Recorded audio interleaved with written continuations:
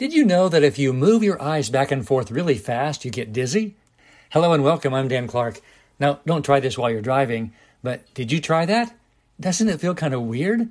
You know, physical things are easier to do and feel than emotional things. Did you know that if you close your eyes and drop your awareness into your heart, down to where your heart is in your body, and then you say to yourself inside your mind, not out loud, I feel my heart beating, that you'll feel it? Yeah. Did you notice that? And while you're there, maybe you could say, my life is such a miracle. I feel my heart beating for me. And that's so cool. Wow, it is cool.